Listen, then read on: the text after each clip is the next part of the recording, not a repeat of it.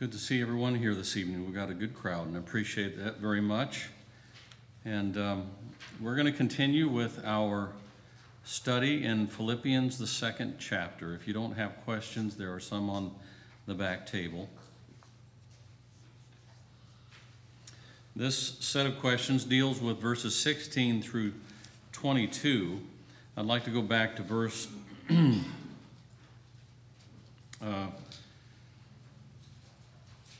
well, let's just go back to the beginning, and we'll read through.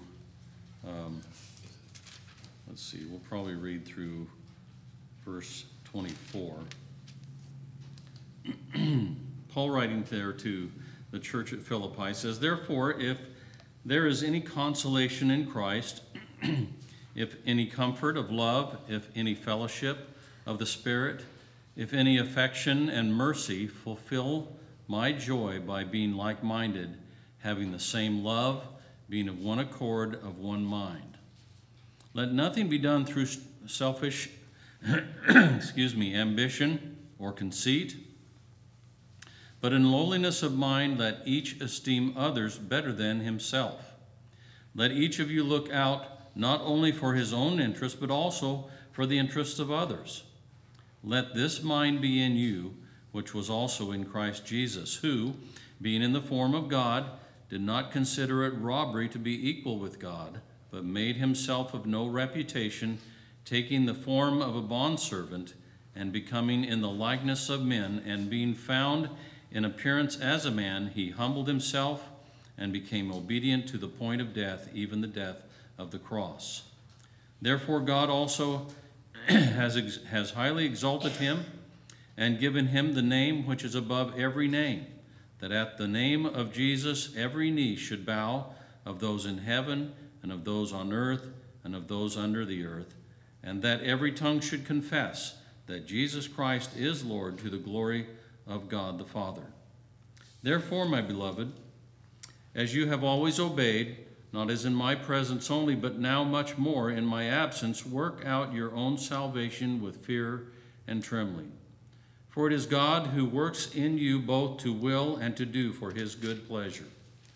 Do all things without complaining and disputing, that you may become blameless and harmless, children of God without fault in the midst of a crooked and perverse generation, among whom you shine as lights in the world, holding fast the word of the life, so that I may rejoice in the day of Christ, that I have not run in vain or labored in vain. Yes, and if I, being poured out as a drink offering on the sacrifice and service of your faith, I am glad and rejoice with you all, for the same reason you also be glad and rejoice with me. But I trust in the Lord Jesus to send Timothy to you shortly, that I also may be encouraged when I know your state. For I have no one like-minded who will sincerely care for your state. For all seek their own, not the things which are of Christ Jesus. But you know his proven character, that as a son with his father, he served me in the gospel. Therefore I hope to send him at once, as soon as I see how it goes with me. But I trust in the Lord that I myself shall also come shortly." So throughout the first part of this book, we understand that Paul is really kind of laying some groundwork for them. He's praising them for what they do, their faithfulness, their holding fast to the word of truth and doing the things that they need to do. But he also gives them encouragement, maybe some things that maybe they're a little bit lacking on, and tries to get them kind of maybe all headed in the right direction. Talks about unity, talks about being humble to each other, putting each other first, and things of that nature. But he tells them that they're basically kind of doing a good job. He's praising them, but still encouraging them, I guess is the term I'm really looking for, encouraging them to continue doing what they're doing and showing them that they are this light of the world, that they shine as lights in the world, he says. And so now he comes here to verse 16. And he says, holding fast the word of life, so that I may rejoice in the day of Christ, that I have not run in vain or labored in vain. And the question is, what is meant by the phrase holding fast the word of life, and what is the day of Christ? Well, there was some of the commentators kind of had a couple of different ideas about this, but if you go to Thayer's and look at that, the term holding fast, Thayer says to hold towards, hold forth, present, as a light by which illumined ye are the lights of the world. And I kind of get the idea that what he's saying, even though it can be taken in two different ways, he's saying for them to basically take the gospel, which they have, and to proclaim it, to take it, and have that light, that it gives light. In other words, that it's effective in what it has to do. I believe the other way that is talked about is, in other words, kind of holding fast or being firm and sure and steadfast in the faith is another way that it was looked at as well, or described as. But he talks about them and encouraging them to continue doing what they're doing. In other words, taking that word and using it as we would a torch or a flashlight that shines light on our path, to gives us to know where we need to walk, where we need to stay in the path. And I think that is really the term that's being used here. So he's encouraging them, as if we go back to verse 14, he says, do all things without complaining and disputing, that you may become blameless and harmless, children of God without fault in the midst of a crooked and perverse generation. Now that tends to mean that they're the society that they're living in is not always going in the right direction. So they're living amongst these people that would want to pervert and take them different directions. So he says, among whom you shine as lights in the world. So it kind of ties together with that same idea of holding fast the words of life, holding fast, in other words, taking that light. If they're the shining as the lights of the world, to take that light and then use it for the good, to shine and help each other in staying on the path, and others to help them also know where the path is so they can obey the gospel, and then all of them working together in unity then to make sure that everyone is going in the right direction. The words of life talked about here, I believe, certainly is the gospel. So to take that light, which is the gospel, and using that as the way to light the direction in which they go in. If we look at John 6 and 63, there says, it is the Spirit who gives life, the flesh profits nothing. The words that I speak to you are spirit, and they are life, the words of life. So taking that gospel and spreading it, the church at Philippi had the responsibility of spreading the gospel. It was taking the words of life, spiritual life, to these that are lost in sin, and sustaining that, defending it, taking it, and using it effectively. So the word had spiritual life within it. And then the day of Christ is the day when Christ comes again, the day that Paul is trying to prepare them for. He's encouraging them to stay faithful and to keep doing what they're doing. And Paul's stating that his desire is for them to remain blameless and them to walk within and in the Lord. Verse 17. Verse 17 reads, yes, and if I am being poured out as a drink offering on the sacrifice and service of your faith, I am glad and rejoice with you all. So this was a bit of a difficult for me. Some others may not have found it that difficult, but it was a little bit for me to kind of really hopefully get a grasp on what was being talked about here. Well, this was a term, this was really kind of a Hebrew term of being poured out. Poured out as a drink offering. Paul is talking about this practice among the Jews and even among some of the pagans, that they would sacrifice to their gods. They would pour liquid, that sometimes that would be blood, sometimes it would be wine, sometimes it could be perfume and other things that had some value to them. and they would pour it on the thing that they were sacrificing. So it was kind of like a, I'm trying to think of the word. I wrote it down here, now I can't find it.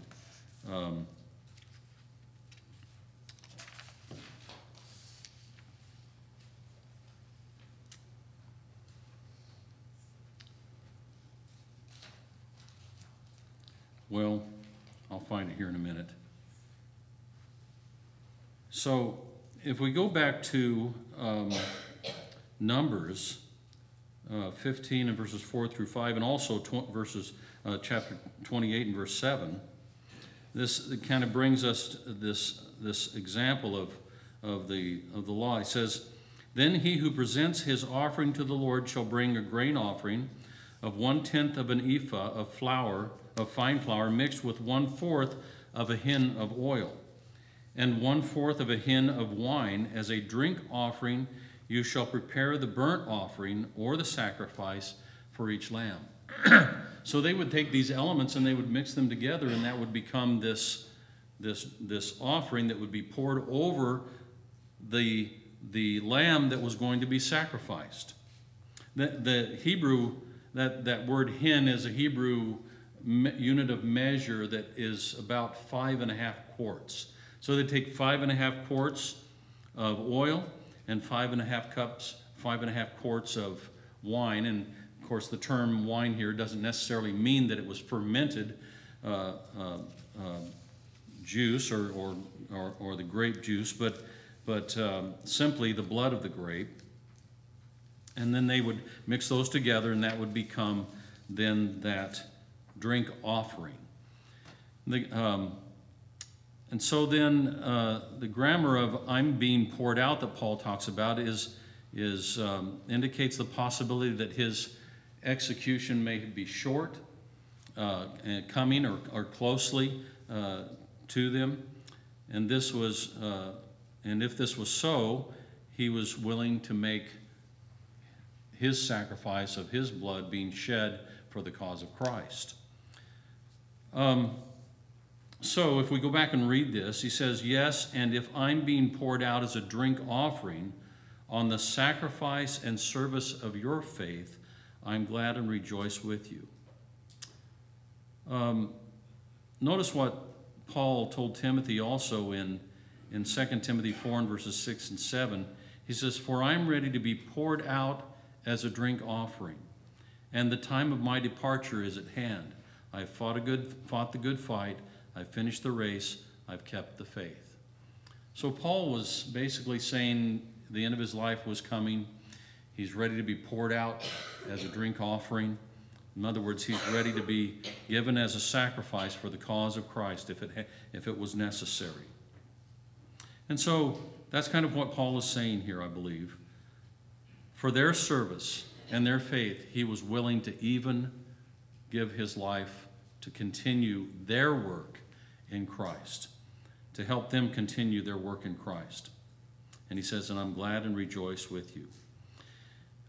Also on that point of, "and sacrifice your faith," so Paul is stating that if he had to even sacrifice his life, give his life, which is considered, here's what I was looking for, this minor sacrifice to him compared to that which was being poured upon would be the major sacrifice. So that mixing of the wine and the oil was the minor sacrifice of giving those things that had value and putting it then on the major sacrifice, which was the lamb that was given. So even Paul's comparing himself, even if I have to give my blood, it's a minor sacrifice for what Christ is doing and the cause of Christ. I hope that I haven't confused you too much on that.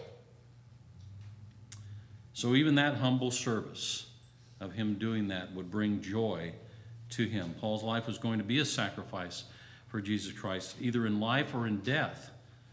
He was giving everything that he had towards the cause of Christ.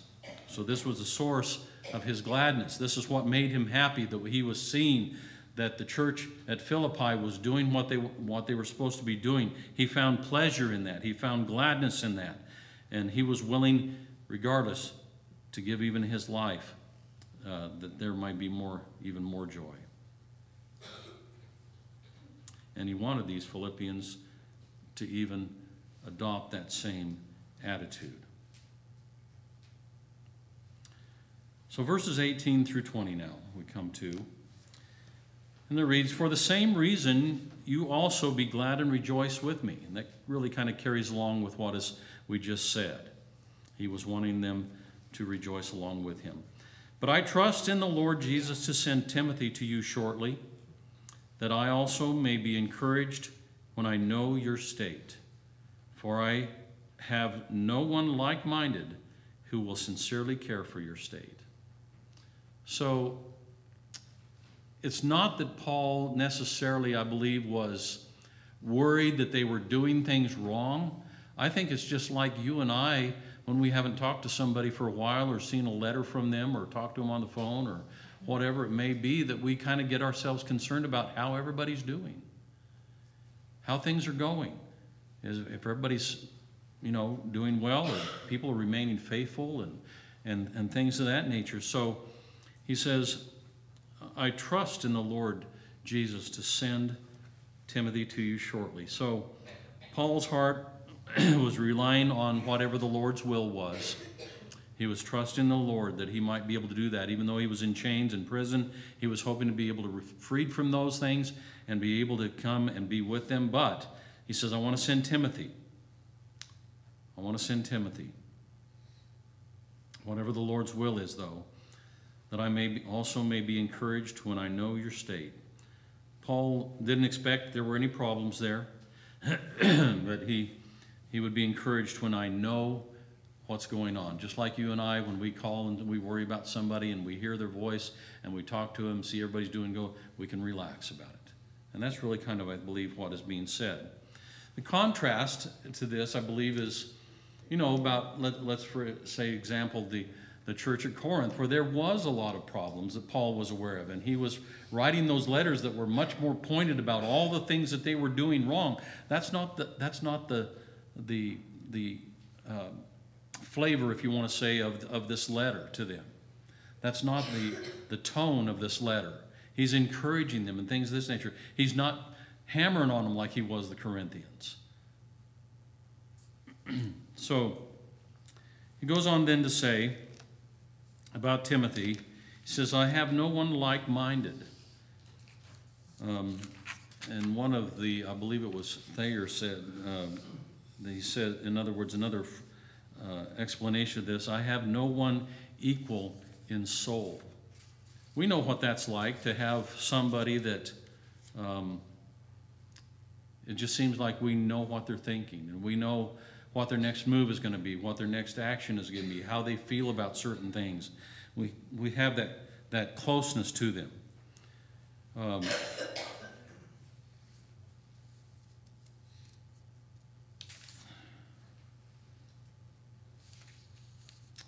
He said, so who will sincerely, or the King James Version says naturally, care for your state. So Paul's desires to know that things are well with them and that he can stop worrying about them. Timothy would also make sure that there was, if there was anything lacking, he would take care of that. He would see to their needs, and it would be cared for, not necessarily for the benefit of easing Paul's anxiety, but was also that this likeness of Timothy and Paul's together, that Timothy probably had the same feelings. It's kind of like we talk about certain people and we say, well, we're just kind of like bosom buddies.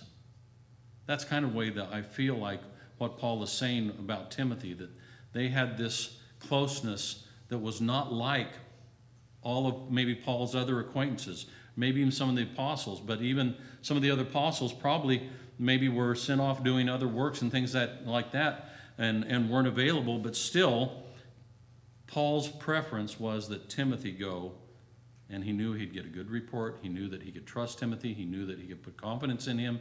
He knew that he would take care of things that would be needed and things of that nature.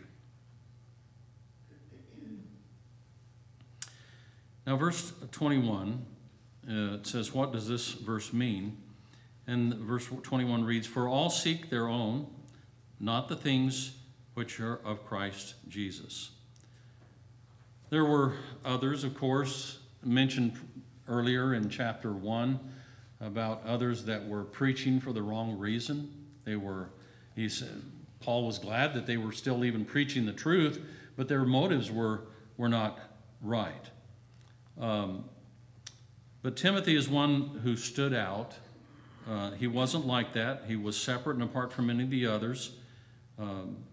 And it seems that they had this closeness that Paul, again, didn't have in any others. Timothy was one that Paul felt he could have complete confidence in. And the others, maybe not quite as much.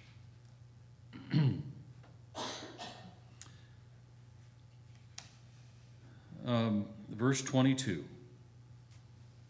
We'll finish up here quickly. Verse 22 reads, "But you know his proven character, that as a son with his father he served with me in the gospel." And he said, what is meant by the phrase, as a son with his father he served with me in the gospel? Well, he's basically saying, you know who Timothy is. He's proven himself to you.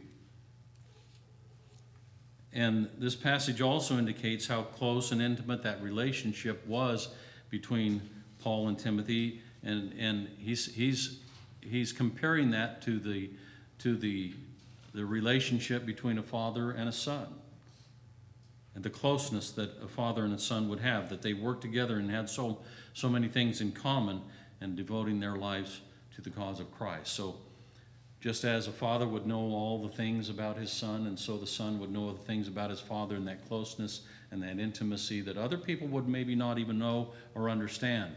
There are things that my children understand about me, and I understand about them that other folks don't understand. That's the closeness that Paul and Timothy had. That's how close of a relationship they had. We thank you for listening to our podcast put on by the Church of Christ at 2215 Plans Road in Bakersfield. If you would like any additional information, or you would like to receive a free Bible correspondence course by mail, please email us at info@churchofchristbakersfield.com. Our service times are Sundays at 10:30 a.m. and 5 p.m., and Wednesdays at 7:30 p.m. Please make plans to join us. We would love for you to be our honored guest.